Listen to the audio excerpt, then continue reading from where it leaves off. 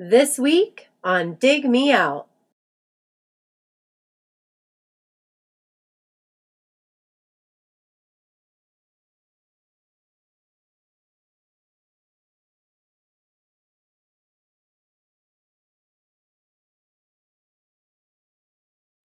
With your hosts, Jason Ziak and Tim Minichi.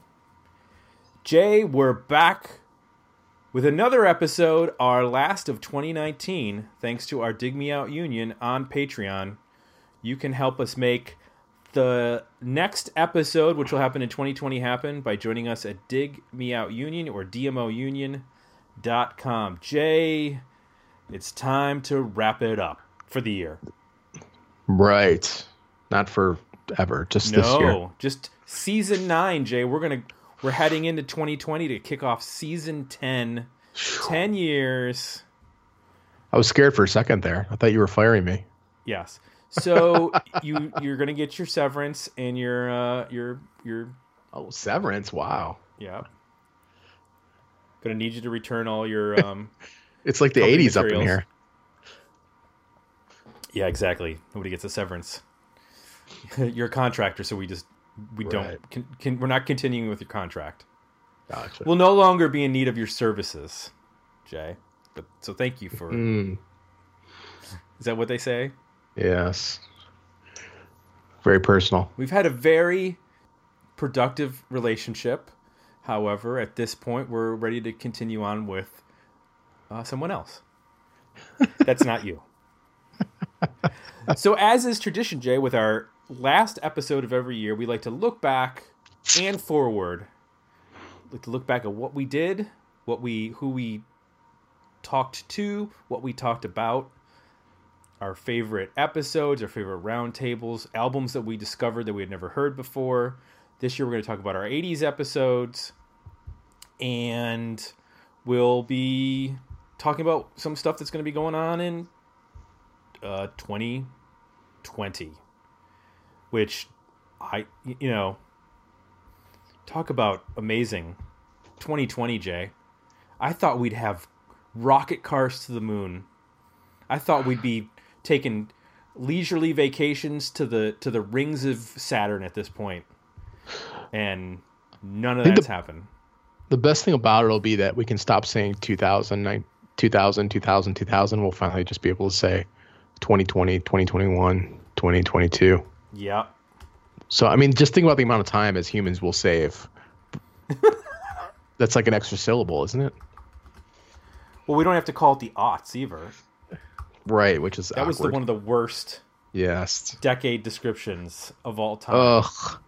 And and that's like half of what we do is refer to decades, and we had a whole decade that we just struggled to describe. Now, the terrifying part of this is that when we open up our roundtables for 2020, we usually go back and revisit a year from the 90s. Yep. Since we've been doing, in 98, or in 2018, we did 98. In 2017, we did 97. We can't go forward, so we have to go back to 1990, which is 30 years in the past. Now, Jay, I was only 2 years old in 1990. So, can you fill me in on? I'll tell you all about it. Tell me all about it. Well, The good thing is that so I went back and pulled all of our episode data. Yes. And guess what year we have the least episodes on? I'm going to say 1990. 1990 by a lot. We've only done 10 albums from 1990. Oh my goodness. We've done 50 from 1996 alone. We've done 50 from 1997. So we need to encourage all of our patrons and all of our suggestors of albums that go into our polls. Please, let's focus on 1990 this year so that we can build up those numbers, because that is a horribly underrepresented and arguably possibly one of the most important years of the entire decade in terms of defining what would happen going forward. It was right at the crossroads. Yeah, I think all the albums we've done from then have been interesting, and even 91, 92 are the second, third lowest. So it'll be a good couple of years coming up. Yeah. I can't wait to do the albums of those years, and we'll dig into some stuff that we probably have not talked at all about, particularly for 90. I bet there's like some pretty big records that are going to come up in the course of the year that we haven't even mentioned. Yeah. So I mentioned we're going to do a roundtable, which we traditionally do in the first month of every year, looking back at a particular year in the 90s. This year, we had a number of roundtables, all of which, for the most part, were selected by our patrons. I think the first one, which is Albums of 99, that was not selected. And then our last one was a roundtable for new albums from 90s relevant bands that we did. But the 10 in between were all selected by our patrons. And I got to say, there were a couple there that we didn't even give them options. They just gave us the idea. And they came up with some good ideas. Those were the Festivals of the 90s Roundtable, which was a lot of fun. Yep. We did the Warped Tour. And then we also did Producers of the 1990s. Those were the two that were picked by our crew of patrons.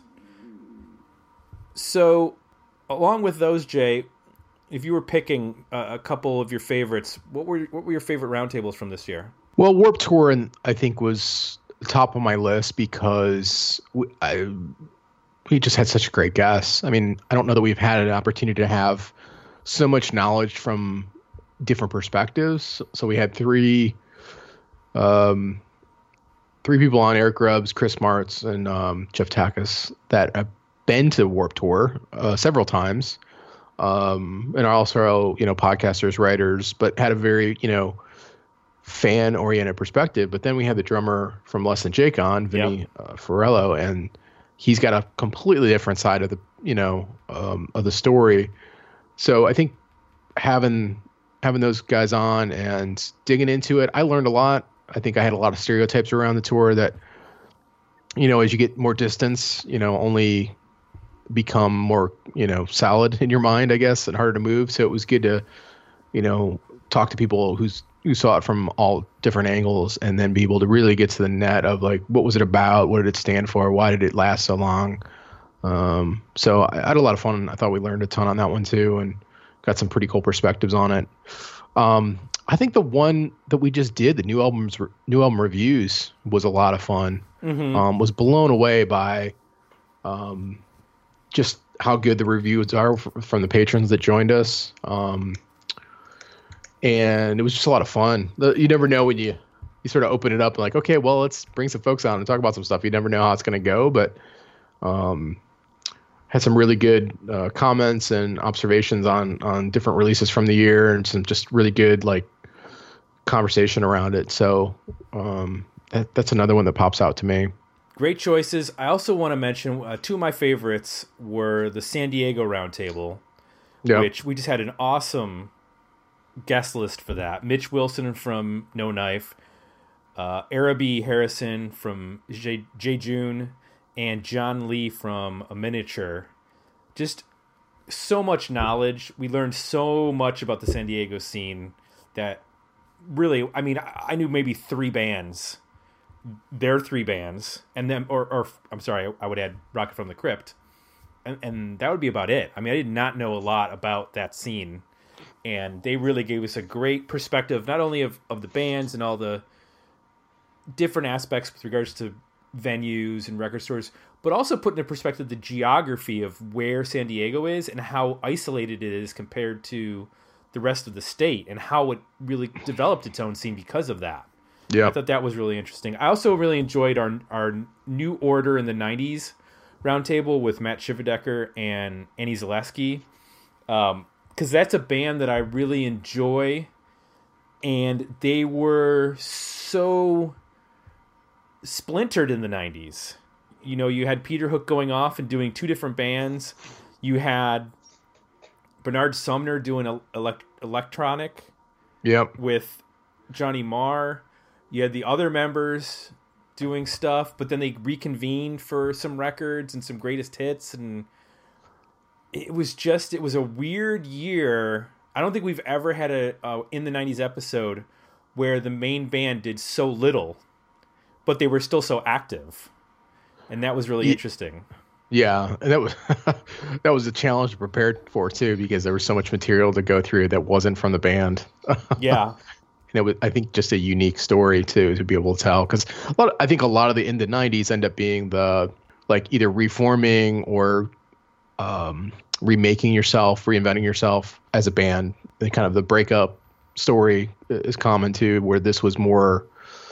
It was different. It was like fractured and things come back together in different ways, and some of the solo material is its own story on itself. So yeah, I'm with you. I do want to mention the producers roundtable too, just because it was so educational. Yeah, to have Neil Schmidt, our old friend, on, and then also Johnny Hooper, who joined us for a number of episodes this year, just to get a talk through the logistics of production, what the realities are in terms of how involved people are or how not involved certain people are, and the difference between producers and engineers, and what the sort of differences between a guy like, what Nigel Godrich or Steve Albini does versus, a Ken Andrews or David Friedman, that kind of stuff. Just talking about all those different aspects and traits. And it was actually really fun because around that time, Ken Andrews launched his video podcast where he actually goes in each episode and explains a different aspect of his production and mixing and engineering career. And they're very short, but they give you, very specific, like, here's how I mix guitars. And this is one approach that I take. And he showed, like, on a new Jimmy Eat World song that he mixed, how he did it. So it was really cool to see that happen right around the time when we were doing that episode. And the producers roundtable, to me, we could probably do 5 of those easy. Oh yeah, we ran into the same thing, I think, when we did drummers and guitar players, and there's just so much to talk about. They're fun, but I also feel like at the end we're just scratching the surface, and those topics warrant chapters 2 and 3 and 4 potentially. Yep. So, in addition, of course, to our roundtables, which will next year, like this year, will be chosen by our patrons, we'll throw out different topic ideas, like we do with In the 90s or Sophomore Slumps Revisited or Dig in Your Scene, but we'll also throw out, wild cards. What's a roundtable we haven't done yet? I think we're going to add the festivals to our list of topics that we'll revisit. We also did, of course, a whole bunch of album reviews, and some of those came from polls. People can go to our website, digmeoutpodcast.com. They can find the submit an album suggestion. You can drop us a little note in there while you're suggesting the record, and we'll throw it in a poll. We had those, which were always entertaining, both in terms of the poll results and the comments, and occasionally a runoff. And then we also had the review episodes where our patrons picked them. And we're always pleasantly surprised at some of the logic behind the selections. People bringing us records that maybe they don't love, and they're trying to figure out why they don't love them, or they haven't revisited them in a while and they're not sure it stands up, or some of them are just really obscure. So what are a couple of records that stood out for you, Jay, that you had no idea going in what to expect, and you came out thinking, wow, this is a really interesting record? You didn't have to love it, but you're like, this is a really cool record that I did not know existed before. I think top of my list would be Concrete Blonde. Knew the single, kind of thought I understood what the band was about, but really hadn't listened to the record and hadn't heard much beyond that single, maybe one other single. And really found myself enjoying the record a ton, and I think identifying it with maybe more so now than I ever would have at the time. Heard a lot of other bands that I like that I don't know that I would have heard comparisons to at the time, just my taste and ear has changed over time. Mm-hmm. And it's also one of those. Anytime you go into a band that had a big hit, there's always a part of you that's wondering, like, oh boy, there's a reason for that. Like, Right. is the rest of the record going to be awful? So really, really enjoyed it. That's one I go back to, and it's definitely added to my collection. Another one would be the Figs. Had never heard the band, but I heard of the band, so it was just great. Anytime we have the chance to, finally, be able to set aside some time and go listen to some of these bands that, we've heard so much about, and really like that. I thought that episode was really good too, having the singer-songwriter on from the band and getting that angle. My only regret is just whenever we do an interview, an album review, it's sometimes hard to really spend time praising the record. You just feel kind of weird, Right. Or critiquing it in one way or the other. So had it been a normal review, I would have really taken the time to go through like how much of that record is just so creative and I think classic sounding. I like the production. The songs are great. The performances are great.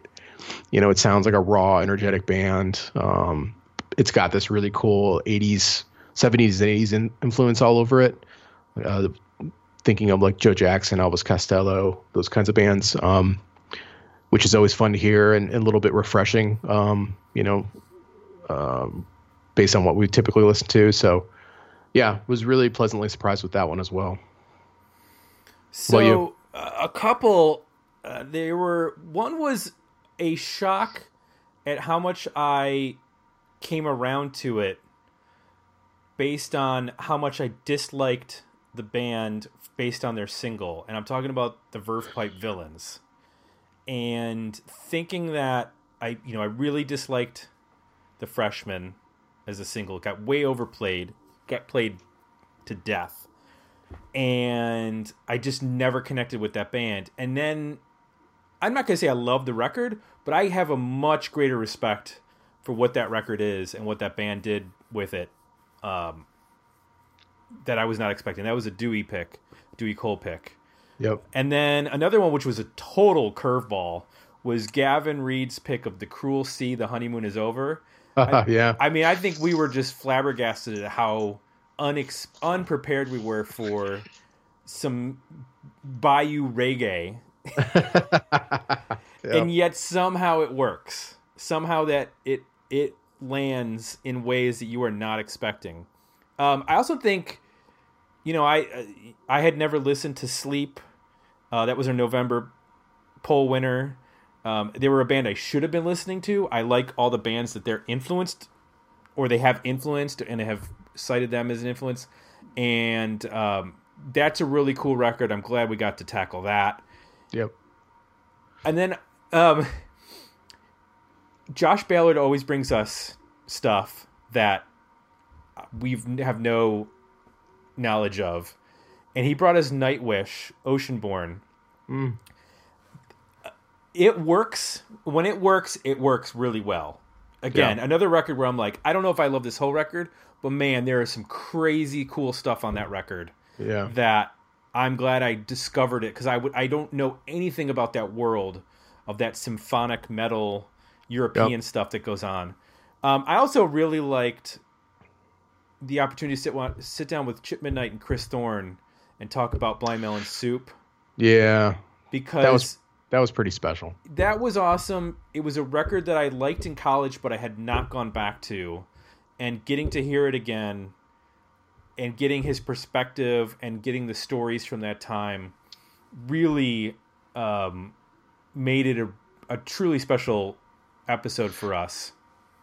Yeah, I think the part of that makes it, and it's worth going back and listening to if you haven't heard it yet, is Chip has history with the band. So not only is he a longtime supporter of this podcast and been on as a guest many times, but he knows Christopher. He has a history of the band going back to the beginning.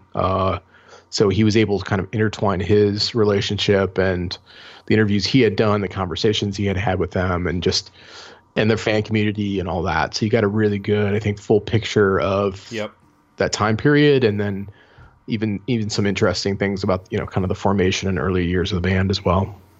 Any others that you want to mention? I have like one or two. Yeah, I mean, I thought the Greta record we did was surprising. I mean, I was familiar with the first one. I thought the second was much better, and wasn't really sure what to expect. Saves the Day, Through Being Cool was a lot of fun. To be able to kind of go through that record with, is it Chris? Chris Conley, yeah. Obviously super talented, smart guy. I think Material Issue, another band that I'd always, you know, wanted to spend more time with, and got a chance to do that. And I think that's a really good, solid record, top to front, that I'll be revisiting going forward. And I think the Lush record we did was really good. And I'll echo the Sleep review as well. Just so the music we you talked about, but even the story of the band is just so bizarre. Yeah. That it was kind of fun to go through that and talk a little bit about their career. Two that are on, I want to mention, they're total opposite ends of the spectrum. Crawford Blair's pick of Old, Formula. Again, it's a very weird record, and if you're not in the mood for it, it will completely grate on you. But there are some really, really cool sounds and songs on that record. Doesn't work 100%, but it works well a lot of the time. And then also wanted to mention the American Music Club, that record. That was a band that I knew the name. I know about Mark Eitzel, and I just never had sat down. I think I had listened to that record and not been in the mood for it. Peter Matheson suggested it at the album's Everclear, and getting to hear it now totally makes sense for me. But I totally, and I think it said it during the review, like, would not have picked that record up back when it came out. Yeah. Based on what it sounds like. Now I get it. So that was a lot of fun to get to do that. I think there was like maybe one song that we all agreed did not belong on that record.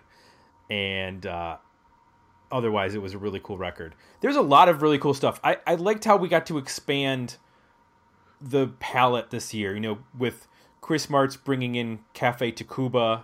That was a really interesting record. This may have been our most challenging year. Like, just from we did some records that were complex, diverse. The Residents, Cafe Tacuba, The Residents, Old. I would say even Slint, even though it's well known, it's still very challenging. Right. The Cruel Sea record is strange. Cruel Sea. The Thornetta Davis album, which is a really interesting combination of sort of like R&B, soul, and rock. It's something that we had not really encountered before as far as a review. And then and then even ending up with like the Animal Bag record. That was such an interesting discussion because of where that band lands in the time frame of the 90s. Yep. So, yeah, lots of really cool and interesting records. Now, we also did, Jay, this year, first time we did a full season, well, a half season, I guess, because it was 6. But we're doing every other month 80s episodes. We kicked it off at the end of 2018 with the Vapors Nuclear Days. And then this year we did 6 episodes of 80s episodes, which were The Cars Panorama, Max Q Self-Titled, AC/DC's Flick of the Switch, Neil Young's Freedom, The Birthday Party's Junkyard, and Faith No More's Introduce Yourself. That's a wide range of 80s stuff. You got some well-known stuff with AC/DC and Neil Young. Faith No More, yes, they would get more well-known after that record. The Birthday Party is probably best known because it's where Nick Cave started out. The Cars, that's the kind of the ugly duckling of the Cars catalog. Yep. That record. And then Max Q being Michael Hutchinson's side project from INXS. So diverse group of records there. Definitely. Do you have a favorite among those that we did? Yeah. I think I would go back to that Vapors. You can't. That's the year before. Oh, is it? Yeah. All right. Then I'm going to go. That ended 2018. That was our test episode. Oh, okay. I will go. I guess it's split then. It's either Faith No More, which we just did. Was blown away by that. Had low expectations going in, and really felt like, to summarize it, it might be the purest version of the band. So really enjoyed that a lot, and probably Panorama by the Cars, just because it's such an oddball. It's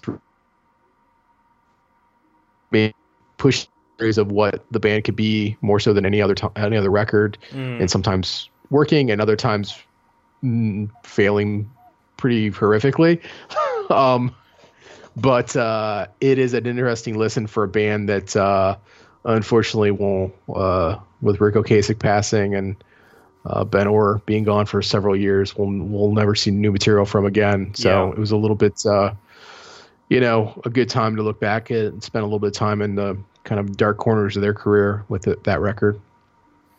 I agree with you there. I think the Faith No More and the Cars records are the two most interesting in the sense that it gives you like you said, with Faith No More, it gives you a really interesting look at that band that would become much more polished with The Real Thing 2 years later. And then with Panorama, I mean, there are so many weird elements going into that production. It sounds like Wire at sometimes, or post-punk from like Gang of Four. Like it's just like a really, really interesting record that sticks out because it doesn't have a single on it the way that their debut is just front to back. I mean, it's just a crazy, crazy record in terms of number of singles. And every album that they would put out after would have 2 or 3 big, huge hit singles on it through the 80s. So a oddball, but an interesting oddball. I also like the Junkyard record. I know that didn't sit as well with you. But I liked that sort of Junkyard. Sorry, well, by the Birthday Party. Okay. I'm a fan of Nick Cave, and I like his sort of howling madness. And while it's a little too raw in some places, I did like a lot of that record. And even though I'm a Neil Young fan, and there are some, and an AC/DC fan, there are good records there, but there's not great records, unfortunately, with those two. So, but I'm looking forward to what we've got for 2020. We got a lot of options that have been waiting to be dumped into a poll. Of course, lots of Australian stuff, since Gavin is a part of that crew. Cool. It'll be fun to see what they come up with. Yep. So now's a good chance to say thank you to all of our patrons who have supported us throughout the year. We say it every week, and we mean it every week. We wouldn't be able to do this without you, because you keep the lights on and the archive up and free for everyone to check out. We look forward to interacting, doing more with the community in the coming year. As far as we might, be introducing some new things. We won't roll it out just yet, but Jay and I have had some discussions in the wee hours of the morning about what else we want to do with the Dig Me Out community. So, but thank you everyone for supporting the podcast, and we're just looking forward to 2020. It's going to be crazy. Going back through the data from all the episodes we've done. What episode number are we on? Let's see. Well, this is episode 468. Okay. And then we also have 7 80s episodes. Gotcha. So 468 plus 7, let's say 470 something, almost 480 episodes. 343 from my best count are just pure album reviews. So, we've been able to devote at least a half an hour, sometimes much more, an hour plus, on 343 records that, for the most part have been lost to history. So, reason we keep doing that is because people keep listening and supporting us through Patreon, and really support the mission of continue to dig up this music and give it another chance to be heard in another conversation. And, just continue to look back, because sometimes I think, your favorite record maybe isn't going to be released tomorrow. It's been released, 10, 5, 20 years ago. So it's been another fun year to be able to dig in and find some stuff. Absolutely. As always, you can join us at Patreon by going to digmeoutunion.com or dmounion.com. We have all sorts of tiers for all sorts of budgets. Join the community, support the union, vote in our polls, and if you like what you heard, consider leaving us some positive feedback at iTunes. We're done for 2019. It's time to drop the ball. No, wait a minute. That's not right. No, we want to hold the ball. And thank everyone for their support once again, and we'll see you in 2020. So for Jay, I'm Tim, and we're out, and we'll be back next year with another episode of Dig Me Out. Thanks for listening. To support the podcast, visit www.patreon.com/digmeout and become a monthly subscriber at www.digmeoutpodcast.com, where you can find links to our Facebook, Twitter, and Instagram pages, as well as our merchandise store at Zazzle.com.